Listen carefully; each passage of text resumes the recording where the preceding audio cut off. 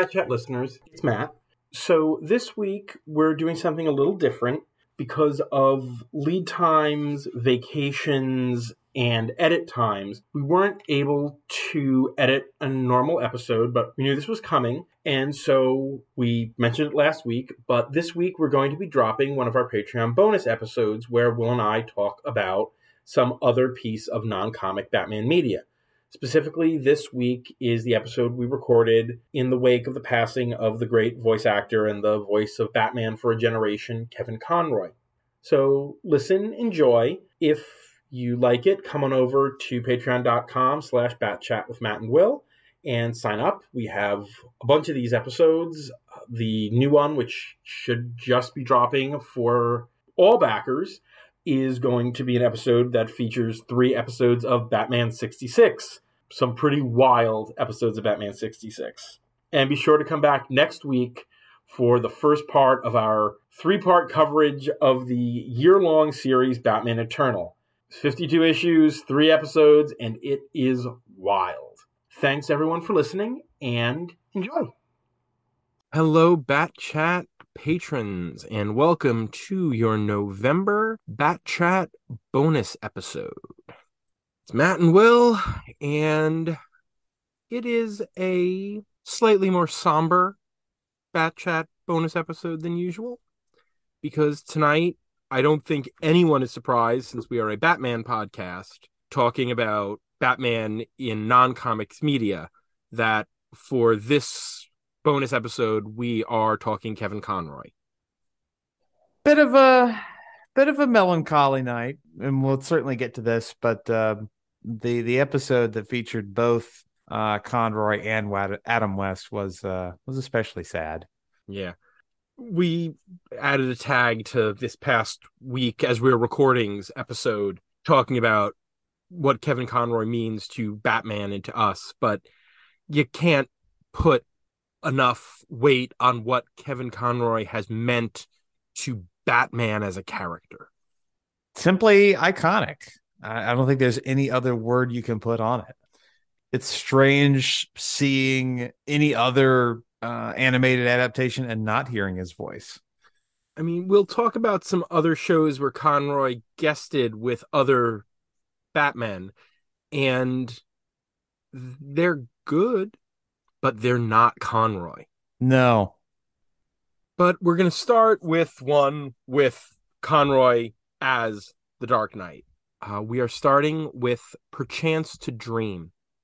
This is Batman the Animated Series, Season 1, Episode 26, with a story by Lauren Bright and Michael Reeves, and a teleplay written by Joe R. Lansdale. It was directed by Boyd Kirkland, and it aired on December 19th of 1992 first. What do you know about Joe R. Lansdale, man? Oh, I love me some Lansdale. Of course you do. Lansdale is a writer of crime novels, weird Western comics. He's got a bibliography as long as your arm. And most importantly, Bubba Hotep. Yes, Bubba Hotep. He also wrote a Batman novel a number of years ago. I can't remember the name. I should have looked it up. He also wrote some Jonah Hex comics and some other episodes of Batman the Animated Series, including the Jonah Hex episode Showdown. If you're out there and you haven't seen Bubba Hotep, let me just lay out the plot here. So Elvis may or may not have died. Someone who may or may not be Elvis is in a Texas nursing home in his not so golden years. He becomes roommates with, not roommates, but friends with a black man who thinks he's JFK, as played by Ossie Davis. And by the way, Bruce Campbell plays Elvis. And together they fight a mummy. And the thing that sticks out with me most is Ossie Davis, respected actor of his generation, says, "I'm thinking with sand here," because his brain was replaced by sand. And it's just a great, delightful film. 80 something minutes, gets in, gets out, and it's just lovely. It is a bizarre and wonderful delight. Think it was sand here. This episode is, for all intents and purposes, for the man who has everything, Yep. but with Batman. Yeah. I had seen this years ago. And this was my first thought upon rewatching it. Oh, it's for the man who has everything, but with bats.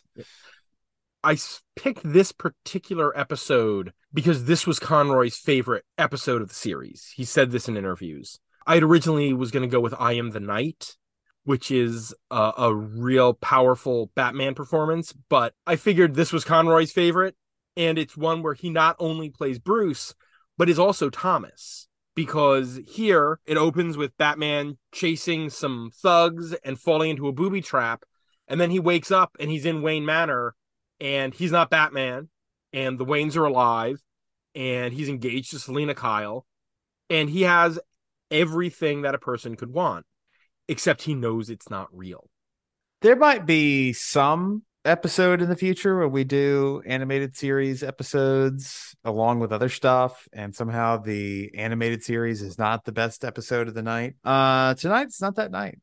This was really good. There's another one of these that I really like, but this is, especially if we're talking Kevin Conroy, this is his pinnacle performance. Wow. The layers he brings to it, the pain and the confusion when he's not sure what's going on, the momentary joy when he accepts this world, and then the despair as it shatters, and the rage. Oh, he is. And the resolution when he figures out that it's a dream. Like, I'm going to get out of this. As Hatter says to him, no one has the will to break out of this dream machine except for Batman. And, in the long run, because we're comparing it to For the Man Who Has Everything in a lot of ways, that in the long run is the thing that Batman and Superman have in common more than anything else. They are two people with this will, pledges they have made to make the world better, and they will accept the pain and personal loss that comes with it. That is why, in the long run, they are two men who will be at the least allies and at the most friends, but could not, barring, an injustice scenario, be these antagonists that some writers try to make them. Because at their core, they have the same beliefs. It is also stunningly animated. The facial expressions on Bruce as he goes through all this, the designs on the older Waynes. You get some Leslie Tompkins. This makes me happy. Some Leslie Tompkins. Oh, Matt will never be not happy about Leslie Tompkins. Especially animated series Leslie Tompkins, voiced by Dr. Pulaski herself, Diane Muldaur. Alfred is a delight in this episode because he's so confused by Bruce, what seems to be dissociating, and Bruce asking him about his life, and him awkwardly basically saying, yeah, you're kind of a waste of space, but you're a nice waste of space. Master Wayne, you're a billionaire playboy. Sorry. I don't know how much reference you have, but do you realize the title of the episode and sort of the final line are both Shakespeare references? I'm not as up on my Billy Shakes as I need to be. I certainly recognize the episode title. What's the last line? The stuff that dreams are made of. Ah, that's right. Is a common misquote of The Tempest, where the line is, we are such stuff that dreams are made on. But also, the stuff that dreams are made of is the last line of The Maltese Falcon. So that is, in many ways, a multi-layered reference, which I kind of love. And I mean, I understand in some ways why you couldn't be, because there's only, so many voice actors you can get with these, especially in these days. But I would have loved to have seen Jim Gordon in this episode too. Who've seen A Jim as a Ji- friend of Thomas, maybe?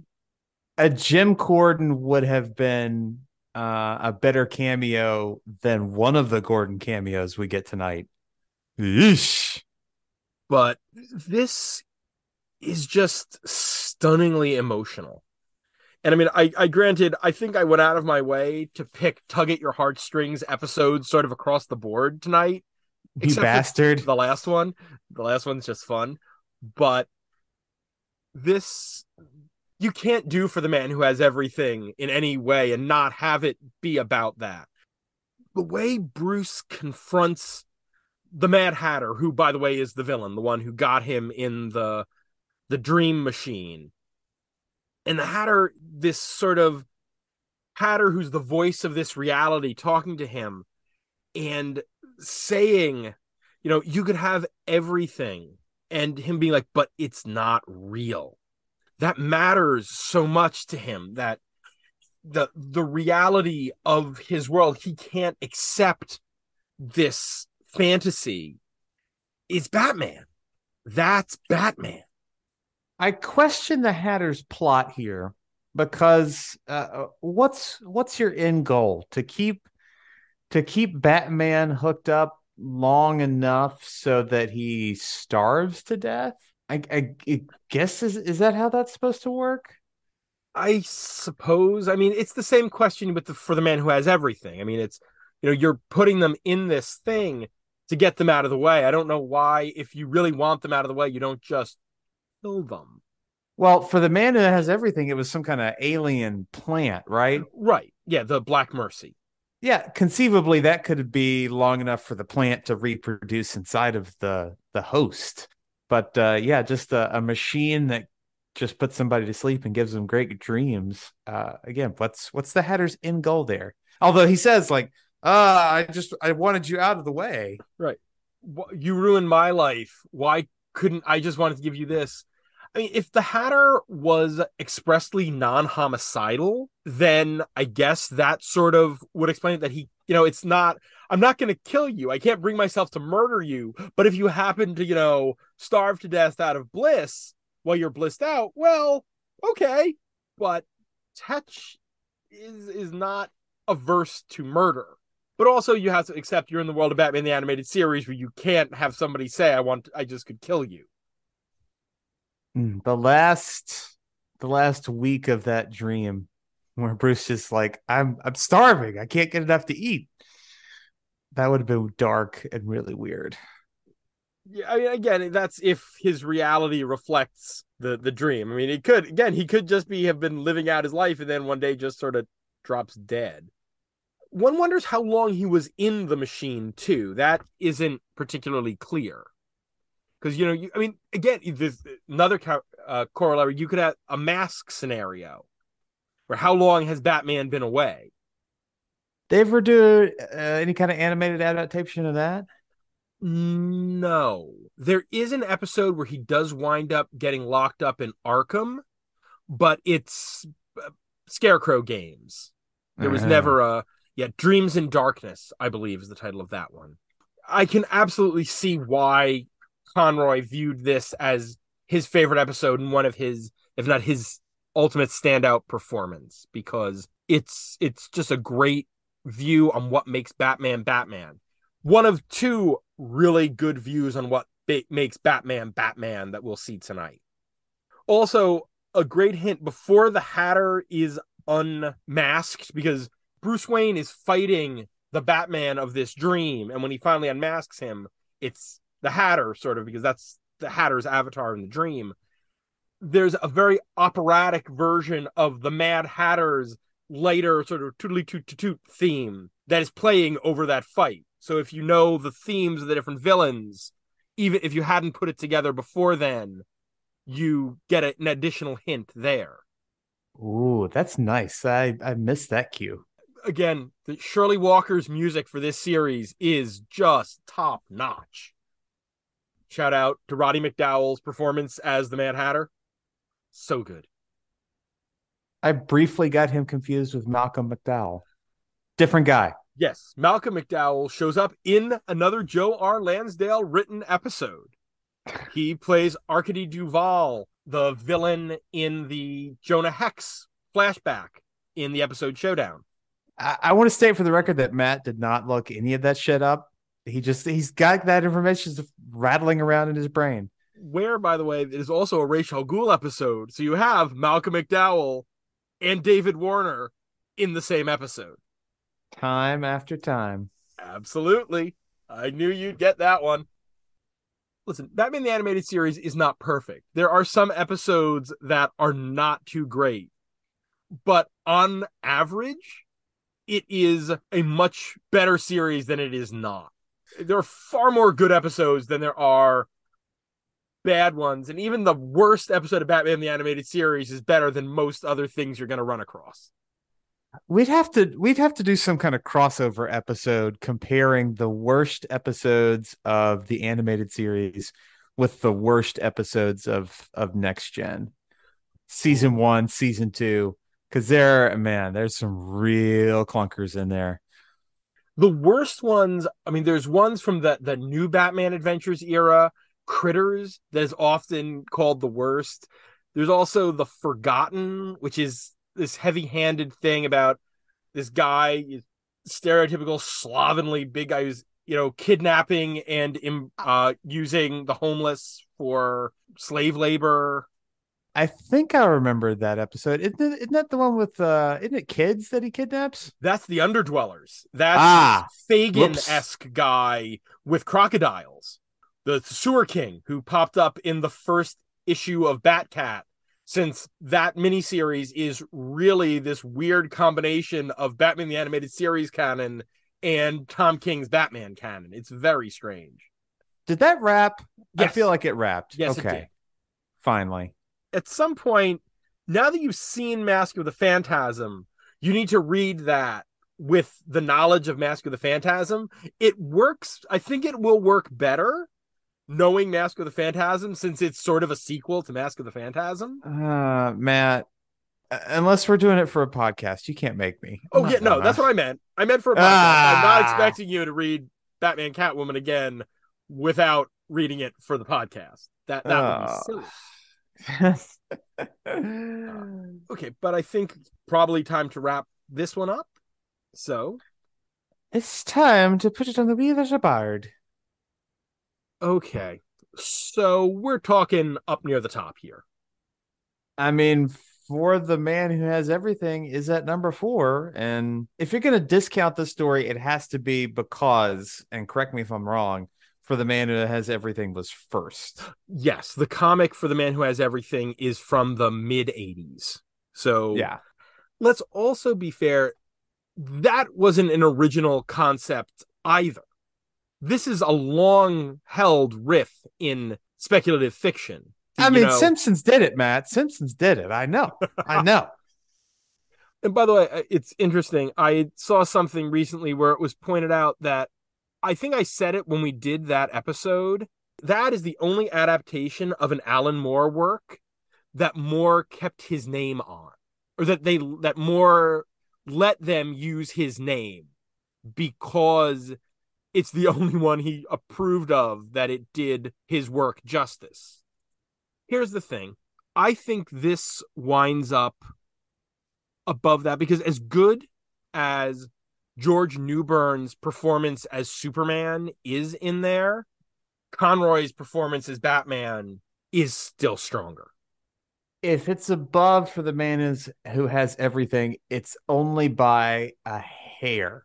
By the barest of margins. Yes. Because story-wise, I mean, it's got a couple of weak spots in that Selina Kyle doesn't do a whole lot, and there's not the same emotional hook you have where Cal is saying to the son that in his mind he has seen grow up, and he says, "You don't exist," right? That's true. I know, right? Oh, you're right. I think you might be right. I think that hook, if there had been a scene where Bruce had to face down his parents and really deal with the emotional impact of that, yeah, I think you're right. I think this, For the Man Who Has Everything, is a hair above this. So I Talking think Matt out of something. My Yeah. goodness. Yeah, I think this. No, because you're right. That gets you right in the gut. This one is powerful, but it doesn't have that. So our second episode of the night is A Matter of Family. This is The Batman, season 4, episode 1, written by Michael Jelenic, directed by Brandon Vietti, with an air date of September 23rd, 2006. Have you ever seen an episode of The Batman before? Not unless we have covered it, We have so that not. means no. This is the series that was in between Batman the Animated Series / New Batman Adventures and Brave and the Bold. This is sort of not the most forgotten animated Batman series. That's probably Beware the Batman. But this one does not get the love that either of those other series gets. And you're seeing this pretty deep into the series. It's season 4. It has picked up by then. I can understand if you watch the first couple seasons, the Batman is not great. It takes time to get to a decent place. And it's still never is quite as strong as Batman the Animated Series or Brave and the Bold. You mentioned this being pretty deep in the run. This is basically the origin story for Robin. Yes. This seems really late to be doing that story. The first 2 seasons were really set to have a year one-y sort of vibe. So we are very early in Bruce's career, and it is also a series that does not introduce Jim Gordon until the end of season 2. There are completely different police characters in the first 2 seasons, original characters. And you're seeing Batman's first encounter with most of the villains, as opposed to Batman the Animated Series that often kind of jumps in media res on Joker and Penguin and some of the other big bads. I guess I was going based on the title sequence, which is very much Robin and Batgirl. Batgirl is introduced first in this series. Batgirl is introduced at the beginning of season 3, the first episode. So you get a season of Batgirl before you get Robin. Interesting choice. But Jim Gordon is voiced by a favorite of mine, the X-Files, Mitch Pileggi, better known as Assistant Director Skinner. Does a good job in that. This is a much lighter touch in most cases than Batman the Animated Series. This is, and I'm 99% sure I'm correct on this. I'd have to go back and rewatch those first couple seasons, which are rough. This is the closest you get to a mobster story in the Batman. And they could not help themselves but make the mobsters a little bit goofy. Yes, they're circus performer mobsters. Because this was geared for a younger skewed audience. You should see there are some really weird designs. Like Joker is a Tumblr clown. Like his costume is like a purple straitjacket and he wears no shoes and he's very tumbly. Riddler is super goth. Meanwhile, there's no Two-Face in the Batman, but they give a similar arc to one of the police characters, an original character named Ethan Bennett, who was a friend of Bruce Wayne's as a kid, who winds up becoming Clayface, or another original Clayface. Boo! You get the friend of the villain that Bruce is trying to redeem arc in Clayface. A little bit of Clayface, a little bit of Two-Face, a little bit of Hush, a little of this, a little of that. By the way, this episode was selected because this is the episode where Kevin Conroy guests in the Batman. He is the voice of John Grayson, Dick's father, and is playing opposite Tony Zuko, the guy responsible for killing the Graysons, who is voiced by Mark Hamill. Of course. And in the first of 2 interesting pairings, we'll get to those 2 tonight. Aside from the goofy mobsters, I actually kind of like the touch they did here with the Robin story. We made John Grayson the head of the circus, right? So when Zuko comes to start his protection racket, It's Grayson who turns him down, and so it's Grayson the one who directly feels or pays rather the price for not giving into the racket. And Zuko is one of 4 former circus performer brothers who now run a protection racket. A strongman, a lion tamer, a juggler, and Zuko himself was the knife thrower. You didn't have to do that, guys. You really didn't have to. No, it is kind of a hat on a hat, but fun. The strongman, the only one of the other 3 brothers who gets a spoken line, is voiced by voice acting legend Maurice LaMarche. So, always good to see Mo LaMarche pop up anywhere, whether he is doing Orson Welles in any number of performances or Morbo the news monster on Futurama. I mean, the show that won't die. Show that will not die. And while you add that extra weird wrinkle with the Zukos being circus performers, outside of that, this is a pretty straight adaptation of the origin of Robin. There's not any other real changes to it. Circus performers murdered. Bruce takes him in. It plays as it does in any of the versions we have read in the comic. 4 at this point, I think. But yeah, it's probably owing to the format. You got 22 minutes to tell the story. It's really tight, and I can respect it for that. Now, Batman the Animated Series did this in a 2-parter, Robin's Reckoning, but that is flashing backwards and forwards between the origin of Robin and Dick finding Zuko as a 20-something. So it's got more story to it. But this works pretty well. I mean, there's a couple of like neat little bits of detective work of Bruce, hunting Zuko and putting 2 and 2 together. This is not a heavy show. This is not a show where there is a lot of deep Batman detective work.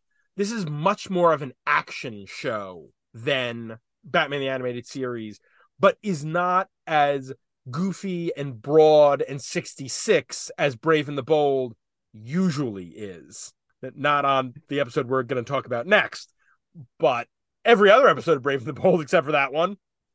And it probably feels less out of place for this to do something more serious than perhaps that particular Brave and the Bold episode did.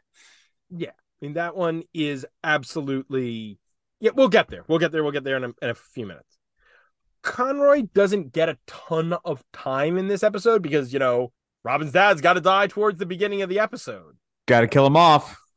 But, he does a good job in that, being the loving father, which is not the thing he usually gets to do when he's in a Batman cartoon, where he's often Batman and thus doesn't get to show those sort of warm emotions on his sleeve as John Grayson does here. And boy, they get you because they give the Graysons, one tender moment right before they're going out in the trapeze, and y'all know what's coming. It's like, yep. Oh, this is one of the only things more Chekhov's gun than Harvey Dent walking into that courtroom with Maroni. It's the Waynes walking down the alley and the Graysons getting up on the trapeze together at that point. None of those 3 things ever end well. No. Or Robin going to confront the Joker. Yeah. Oh, Jason. The animation style here is good, but it is, again, broader than Batman the Animated Series. It doesn't have that weird timelessness. And I don't say weird in a bad way, but just unusual timelessness that you can never quite place where Batman the Animated Series takes place, which I don't think we're talking about. But boy, Selena Kyle's dress in that episode is straight out of a screwball comedy of the 30s and 40s. Oh, absolutely. And I would say similarly, the Batman's butt rock soundtrack kind of dates that. Yes. The Batman The first and second season theme was written by The Edge of U2. Yeah, you're just making shit up, man. Oh no. By this point, you've got a butt rock version of the 66 theme that starts and then turns into something else. It is a very, very of its early aughts-ness. Mid-aughts. Incredible. You didn't believe me, huh? No, I still don't. You lying motherfucker. Oh, yeah. I went in, I put that on every place in the internet just for the bit. I can commit to a bit, too. I thought Bono would be too much, but The Edge, that one. This is a perfectly fine cartoon. Absolutely. I don't think there's much more to say about it because we've talked about how many different versions of the origin of Robin at this point. That means it's time to put it on the wheel of a bard. Middle? Yeah. We're up at 17 now. So I'm thinking 8-ish, 9-ish, 10-ish. I think 11. I think out of the past, that episode of Batman Beyond where Talia shows up and Bruce is offered the fustian bargain of the Lazarus Pit is probably better. But I think this is probably above Holiday Nights, the New Batman Adventures episode below that, which is, again, fine, but is not as good. And especially when in a couple weeks we do the comic that inspired Holiday Nights that was adapted to the screen, you'll see what they cut out of it that would have made it a stronger episode in general. The coffee scene, right? There's another short. There's a complete other short that they cut. Oh, okay. That has one of those Batman the Animated Series heart-wrenching villain endings that I love. Well, I look forward to it. Yes, that will be part of this year's Christmas episode of Bat Chat, along with a classic Golden Age story and Lee Bermejo's Batman Noel, another take on A Christmas Carol with Batman. So I wanted to do right-ish after we did the Halloween themed version of that. Ooh. And since I know stuff too, your December Patreon bonus is going to be Batman Returns. Yes, indeed. We are going to Batman Returns town. Classic Christmas movie, Batman Returns. Which I sadly just missed because I didn't realize it was happening until the day of and didn't get a ticket. A big screen showing of Batman Returns. Oh, I would have loved to have seen that again on the big screen. Well, look, I tried to find tickets for Glass Onion, and I got nothing showing in my area, so fuck you. Sorry. Yeah, you should be sorry. Our third episode of the night is Chill of the Night. This is Batman the Brave and the Bold, Season 2, Episode 11. Written by Paul Dini, directed by Michael Chang, with an original air date of April 19th, 2010. So first and foremost, what a friggin' voice cast on this episode. Because on top of Diedrich Bader's usually wonderfully joyful performance as Batman, you get Kevin Conroy as the Phantom Stranger, Mark Hamill as the Spectre, Adam West as Thomas Wayne, and Julie Newmar as Martha Wayne. Oh, and Richard Mall of Night Court and Batman the Animated Series fame as Lou Moxon. And for, I think, one or two as Two-Face. This is by far the single most dour episode of Batman the Brave and the Bold. There are other ones that are, dramatic, world ending, but those are like high superhero drama. This is a serious episode. This one would have felt much more at home in Justice League than it does in Brave and the Bold. But as I'm watching it, and the little kind of detours they take, I almost wish like you guys shouldn't have tried to do this. This does not really work here. Because of the series? I just it's too serious.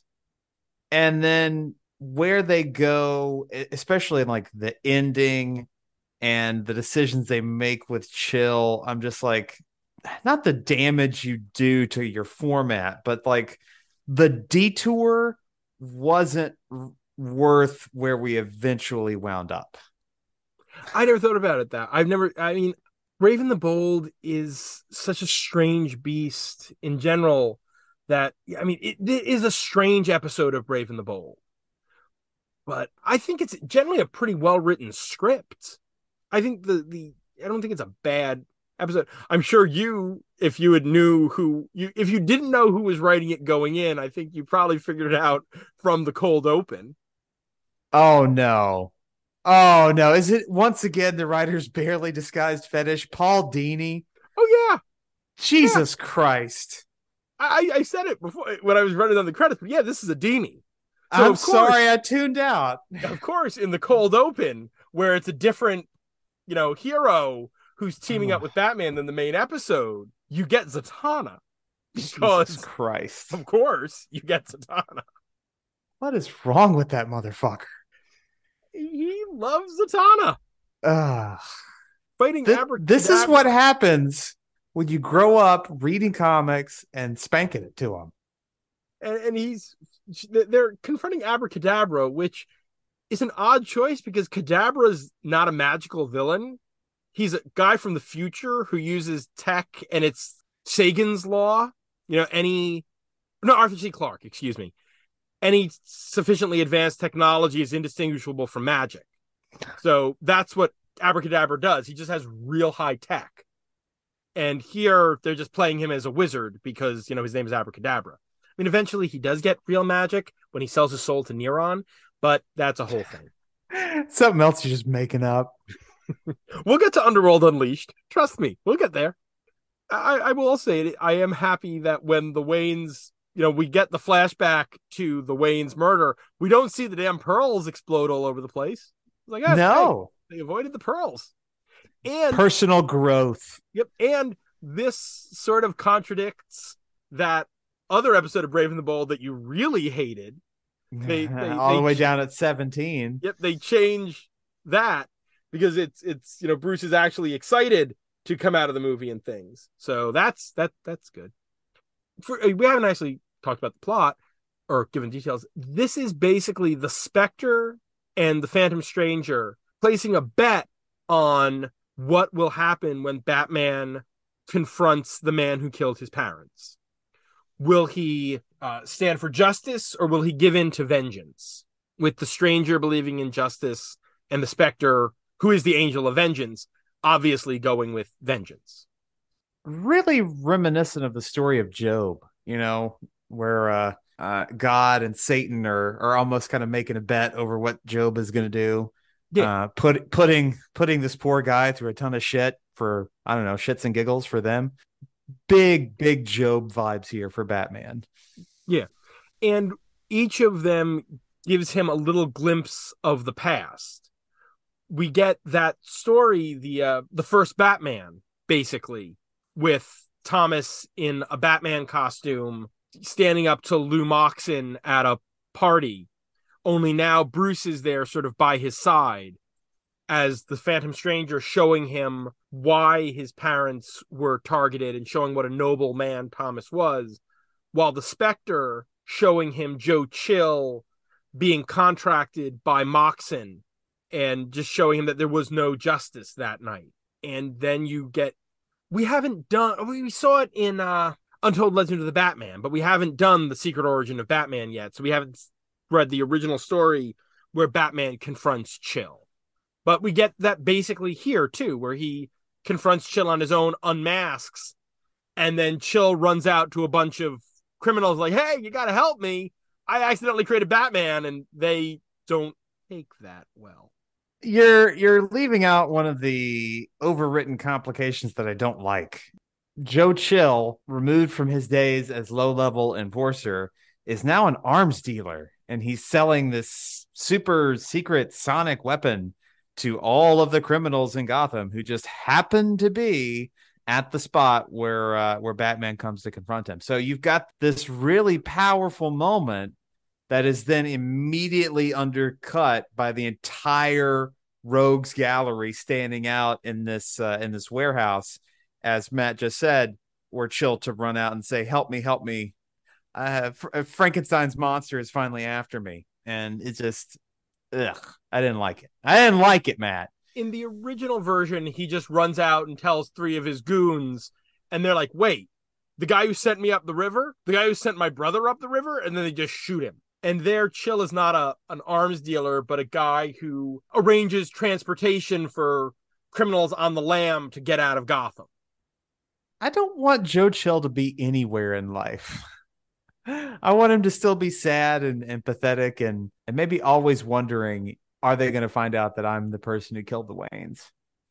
There is at least one version of Joe Chill where that is the story. There's Good. an animated a Gotham Adventures issue, I think, or a Batman Adventures Volume 2 story where you see Batman finally confront Chill in the classic DCAU continuity, and that's that story. The murder has to be one of just Gotham's just infamous crimes. And assuming it goes unsolved for Batman to finally crack the case, 30 years later, like, this guy should be a mess. Yes, I can absolutely see where you're coming from on that one. This is also, by the way, one of maybe, I can only think of 3. There might be one more episode of Brave and the Bold where you see Batman without his mask. He is in costume because that's not what the series is about. This series is big widescreen Batman fun adventures. So it's not about Bruce Wayne. Yeah, Bruce Wayne doesn't have many team ups. Right. The only other ones are the one that we did before where you see young Bruce, and an episode that is a flash forward where you see Bruce retire and marry Selina and have a kid. And so there you see old retired Batman. Helena? Damian. They go with a son. Ah. It's a take on the old imaginary stories from the mid-Silver Age, the Batman 2 and Robin 2 with Dick as Batman and a Bruce Wayne Jr., but I'm pretty sure they actually call him Damian in that episode, but it's been a long time since I've seen that one. This one does a lot of philosophizing, a lot of discussion of vengeance versus justice, which again, for Brave and the Bold, is way heavier than you usually get for a series that has numerous episodes set in Gorilla City. But if you're going to have that kind of philosophizing, best that it come from Mark Hamill and Kevin Conroy. Yes. They do a great job playing off each other as Spectre and Phantom Stranger. And Adam West is so his most Adam Westy as Thomas Wayne. He calls Batman chum. Nobody messes with Adam Wee. I really, really loved the line from the Spectre, like, there's something about destiny. It's like, it is your destiny. Like, to write that as a line from Mark Hamill, it's like, that's good work. Okay, so I think that might be it, because we're going to run along on this one because we're covering more episodes than we normally do anyway. So time to put it on the wee little bird. You are not gonna let this one go high. I mean, I don't think it would be in the top 5, but you're gonna want this down near the bottom, aren't you? Not near the bottom. I mean, it's way better than the other Brave and the Bold that we did. Yeah. That's down at 17. How do you feel in relation to Scooby-Doo and Batman? That is much more in the flavor of Brave and the Bold. Clearly, because you're working with basically a talking dog. what about in between there and New Frontier? Because again, New Frontier, great comic, great concept, minimal Batman, and not a great Batman performance in that one. Yeah, I'm good with that. Okay. Our fourth and sort of final full-length cartoon of the night is Epilogue. This is Justice League Unlimited Season 2, Episode 13. The story by Bruce Timm and Dwayne McDuffie, with a teleplay by McDuffie, directed by Dan Reba, with an air date of July 23rd, 2005. So, as if I couldn't have my heart wrenched enough talking about Kevin Conroy tonight, and that Adam West thing is like, oh, right, this is written by Dwayne McDuffie. Because I can't see another brilliant, creative person who was taken from us way too young. I picked this one for two reasons. One, because it has a wonderful thesis on what makes Batman Batman. And two, because it's set a little further down the timeline than even Batman Beyond. It sort of doubles as a Batman Beyond and a Justice League. So I'm able to get two birds with one stone on that one without doing 5 episodes. This was sort of the wrap up of some of the stuff from Batman Beyond, and also an epilogue to the events of the first 2 seasons of Justice League. That was this slow build that involving a Project Cadmus arc that was really wrapped up in the previous episode. And this is Terry McGinnis learning some stuff about his own background that he did not know. And we get to see him play off of Amanda Waller, who I friggin' love Amanda Waller as a character. And CCH Pounder, was so good as that character. Absolutely captures Amanda Waller. There is a lot going on in this episode. Yes. Have you watched JLU? Not aside from For the Man Who Has Everything. Okay, so that might you without having any of the frame of reference for what was going on with Waller and what had happened with Cadmus, there might be some gaps. There are obviously some gaps there, because without understanding all the stuff that Cadmus was doing, and without having seen all of Batman Beyond, because there's also a line about what Joker did to Tim Drake that would go completely over your head if you haven't seen Batman Beyond: Return of the Joker. Well, I did trust that to be very bad, whatever it was. Was it ever? There are 2 particular moments in this episode that I think are really powerful moments. Well, one that is really powerful and one that just delights me every time I see it. The latter being at the very end of the episode, where Terry is back at the manor. And remember, we're 15 years beyond Batman Beyond the series. So Terry is pushing 30 and Bruce is decrepit. But Terry's at the manor. Bruce comes in and, "You're late. I made you soup. It's cold now."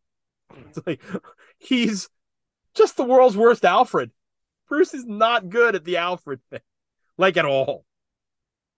There is an extended flashback to the Justice League fighting the Royal Flush Gang. And this is the Royal Flush Gang of Justice League, who we met at the end of season 2 of Justice League, before it became Justice League Unlimited after. And with the telekinetic Ace. And it says everything you need to about what makes Batman great. It's another one of those moments that works for me like The Nobody does, because it shows Batman's compassion.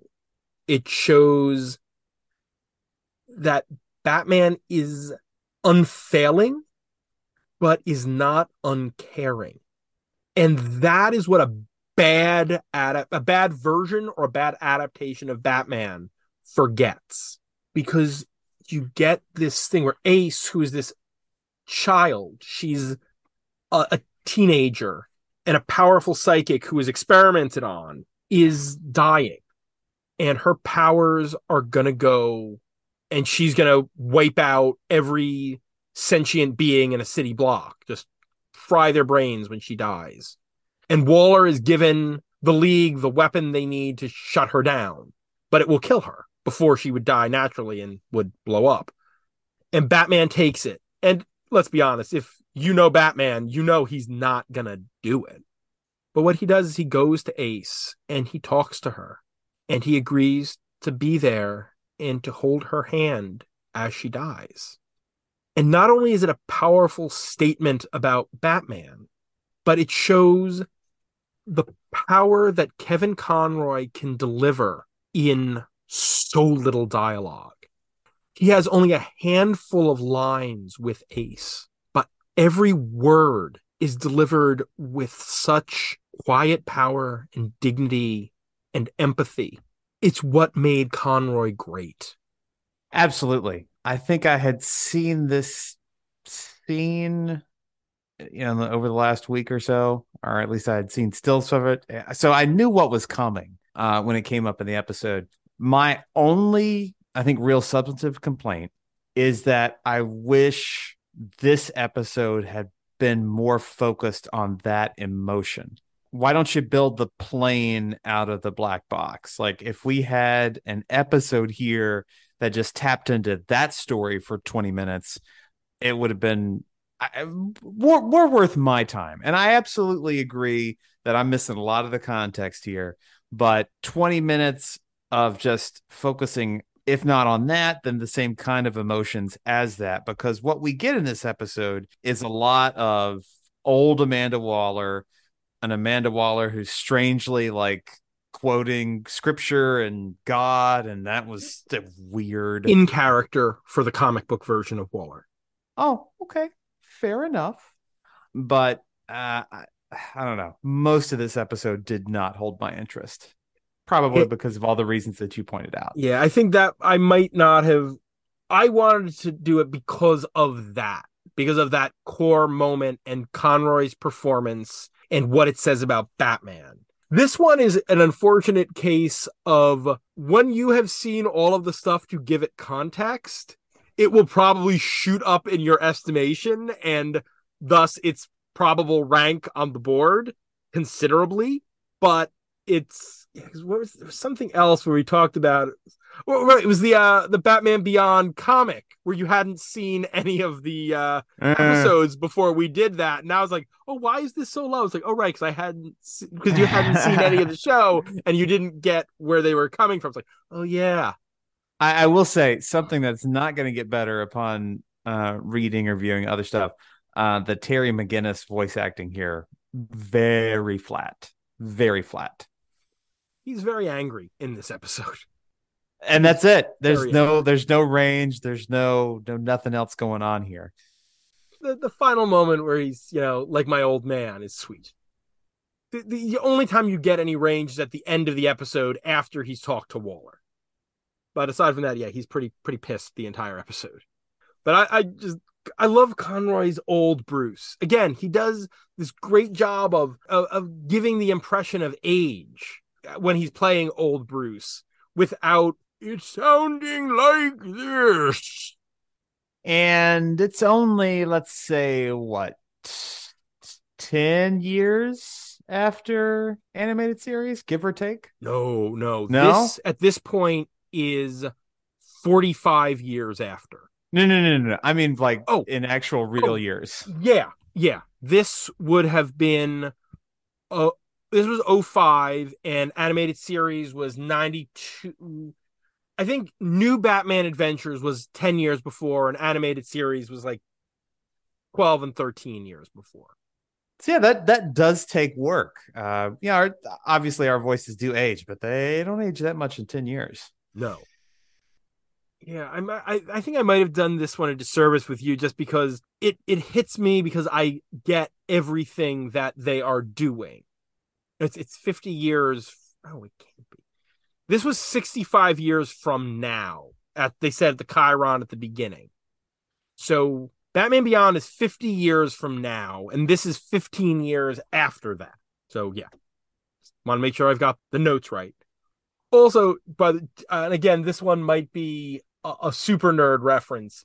Did you get what they were doing at the very end of the episode when you see Terry go out and zoom past the GCPD Sky hover car? No. That is the same basic shot as the beginning of the first episode of Batman the Animated Series on Leather Wings. Except it's Man-Bat zooming by the blimp there with the same dialogue. This is that, but it's Terry zooming past the futuristic hover car. I will also point out that 65 years in the future, as of whenever this episode aired, robot vacuum cleaners were like wild, crazy tech. Yes. Nobody was predicting the Roomba. Nope. That was something for the far off future. Yeah, I mean, I love this episode, but I think again I have a particular frame of reference. Also, only other appearance in animated canon of the Phantasm. There's tie-in material where the Phantasm appears, comics, but this is the only time where you actually see the Phantasm on screen outside the movie. Oh. This is the part that I really didn't like about this episode. I don't believe for a second. And wait, is this the original Phantasm, or judging by the design, I thought that this was Barbara Gordon? No, that's Andrea. Oh, that's just aged Andrea. Gotcha. It looked a lot like Barbara Gordon. There is a similar design to Commissioner Barb. Yeah. Okay. So I thought I'll just back off that ledge. Okay. See, I thought you were just weirded out by Batgirl appearing in the Batman credits before Robin, which I know is weird. But no, that is not Babs. That is Andrea, an aged Andrea. Okay. I'm okay with that then, because I was like, there'd be no way that Barbara would even consider killing innocent people. Oh, hell no. And we also get the movie that young Terry and his parents were leaving was The Grey Ghost Strikes, which is, again, a lovely little nod to Batman the Animated Series. Because this episode was produced before they knew JLU was going to get a third season. This was produced to be the culmination of that entire universe of Batman the Animated Series, Superman, Justice League, Batman Beyond. That's why there's elements from a little bit of everything in here, because they didn't know if they were ever going to get to say another word in that universe. This is kind of like the opposite of the series finale of Enterprise. Oh, yeah. It was all holodeck. And that one episode of Next Gen. Okay, but we're doing the Star Trek tangent, so let's swing back. That means it's time to put epilogue on the Wheel of Bard. Give me a first bit. Well, you have talked me more into this. I'd say right under Chill of the Night. Oh no. It's gotta go higher than that. No, I am not putting this that low. I like Chill of the Night better. I have rarely see, we gotta find a middle ground, because I was looking up at like 8, because I just, that whole thing with Ace is so deeply Batman. I agree, but that's like 3 minutes out of 22. And we spent so much time talking about clones and weird stuff that, again, I didn't like or have the proper context for. Just like Super Heavy, right? Just like Super Heavy, if we take out that one really exemplary comic, we don't have a great story. You take out that one bit, you don't have an all-timer. Again, true, but you have a better thing than I feel like you're giving it credit for, but again, you don't have the context. You know how you were willing to put Mask of the Phantasm at number 1 if we would eventually revisit the Batman versus Mask of the Phantasm? Yeah. I am willing to put this at number 13, below Holiday Nights. If, once you have a little more frame of reference for the Justice League stuff, we look at it again.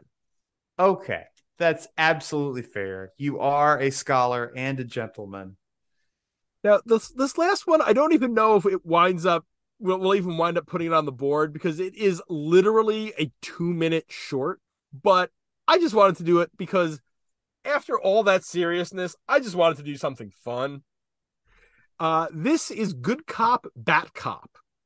This is the Justice League Action Shorts, Episode 4, written by Jim Krieg with no credited director and an air date of July 6th, 2017. Justice League Action is one of the great tragedies of DC animation. This was conceived as a series of 15-minute shorts in that the current Cartoon Network style. The, Teen Titans Go, Steven Universe, 2 15-minute things that can form a half an hour. And it was meant to be an action cartoon. Only by the time they were done producing it, Cartoon Network had lost all interest in doing an action cartoon. So they burned off the entire series at 7 a.m. on Saturday mornings. They also did a bunch of these accompanying 2-minute shorts, that would have fit in commercial breaks and things for other shows to talk about the series. And they never aired them, and they just kind of put them on YouTube and let them be. This is one of the best of those 2-minute shorts. The best is one where the entire voice cast of the episode is Mark Hamill. It's the Joker and the Trickster kidnap Mark Hamill and are stopped by Swamp Thing. Wait. Time out. The Joker kidnaps Mark Hamill. Along with the Trickster, who is also voiced by Mark Hamill, and stopped by Swamp Thing, who is voiced by Mark Hamill. The entire episode is one guy. So Mark Hamill exists in this universe? As an actor, yes. Famous for Star Wars. Great. That Love is a freaking delight of a little 2 minutes. But this one is just, it's basically Batman and Superman have Deadshot and they need to interrogate him. And gosh darn it, Superman wants to be bad cop this time. And he's so bad at it. And Batman being good cop is so disquieting. Coffee. Wow, good poison. Like Deadshot, just voiced by Christian Slater, freaking out because he can't quite figure out why Batman is, showing him his teeth and why he's offering him a donut and coffee. Now, what Star Trek connection does Christian Slater have, Matt? Oh, he was an ensign in one of the original series movies. Uh-huh. It's not motion picture. It's not Khan. Is it Undiscovered Country? Indeed it is. And on the Excelsior. Yes. Okay. I thought so. I was like, in my own head, I was like, wait, because there's always the actors who, there's somebody else and they pop up I was like, there's a bunch of those in Search for Spock, but no, it's not Search for Spock. I also had to think of the age that Christian Slater had to be old enough to be not a kid, so it had to be a little bit later on the spectrum. But yeah, this was really cute. I enjoyed it. It was 2 minutes and freely available on the internet. What's there to complain? Conroy does a good job of just delivering those lines when he's being nice to Deadshot, and it is honestly disquieting. It is a really why are you doing that? It just doesn't seem right. Donut, it's chocolate. I don't think this is getting ranked on the big board. This is something I wanted, a little board. I just wanted to call this out because a lot of people haven't seen Justice League Action, let alone have seen the Justice League Action shorts. Google told me that Justice League Action was available on Hulu. I don't know if that's a lie or not. It used to be. I think it's on Max now. That would make sense, being the home of DC animation. The little board is never going to come out right because we might rank one thing and we might rank 3 things or 4 things. So I'm okay with not putting this on, but God knows we have to keep the big board running in divisible by 3 because if we don't, the thing's just going to fall apart. That way lies madness. Yes, exactly. Now, Justice League Action is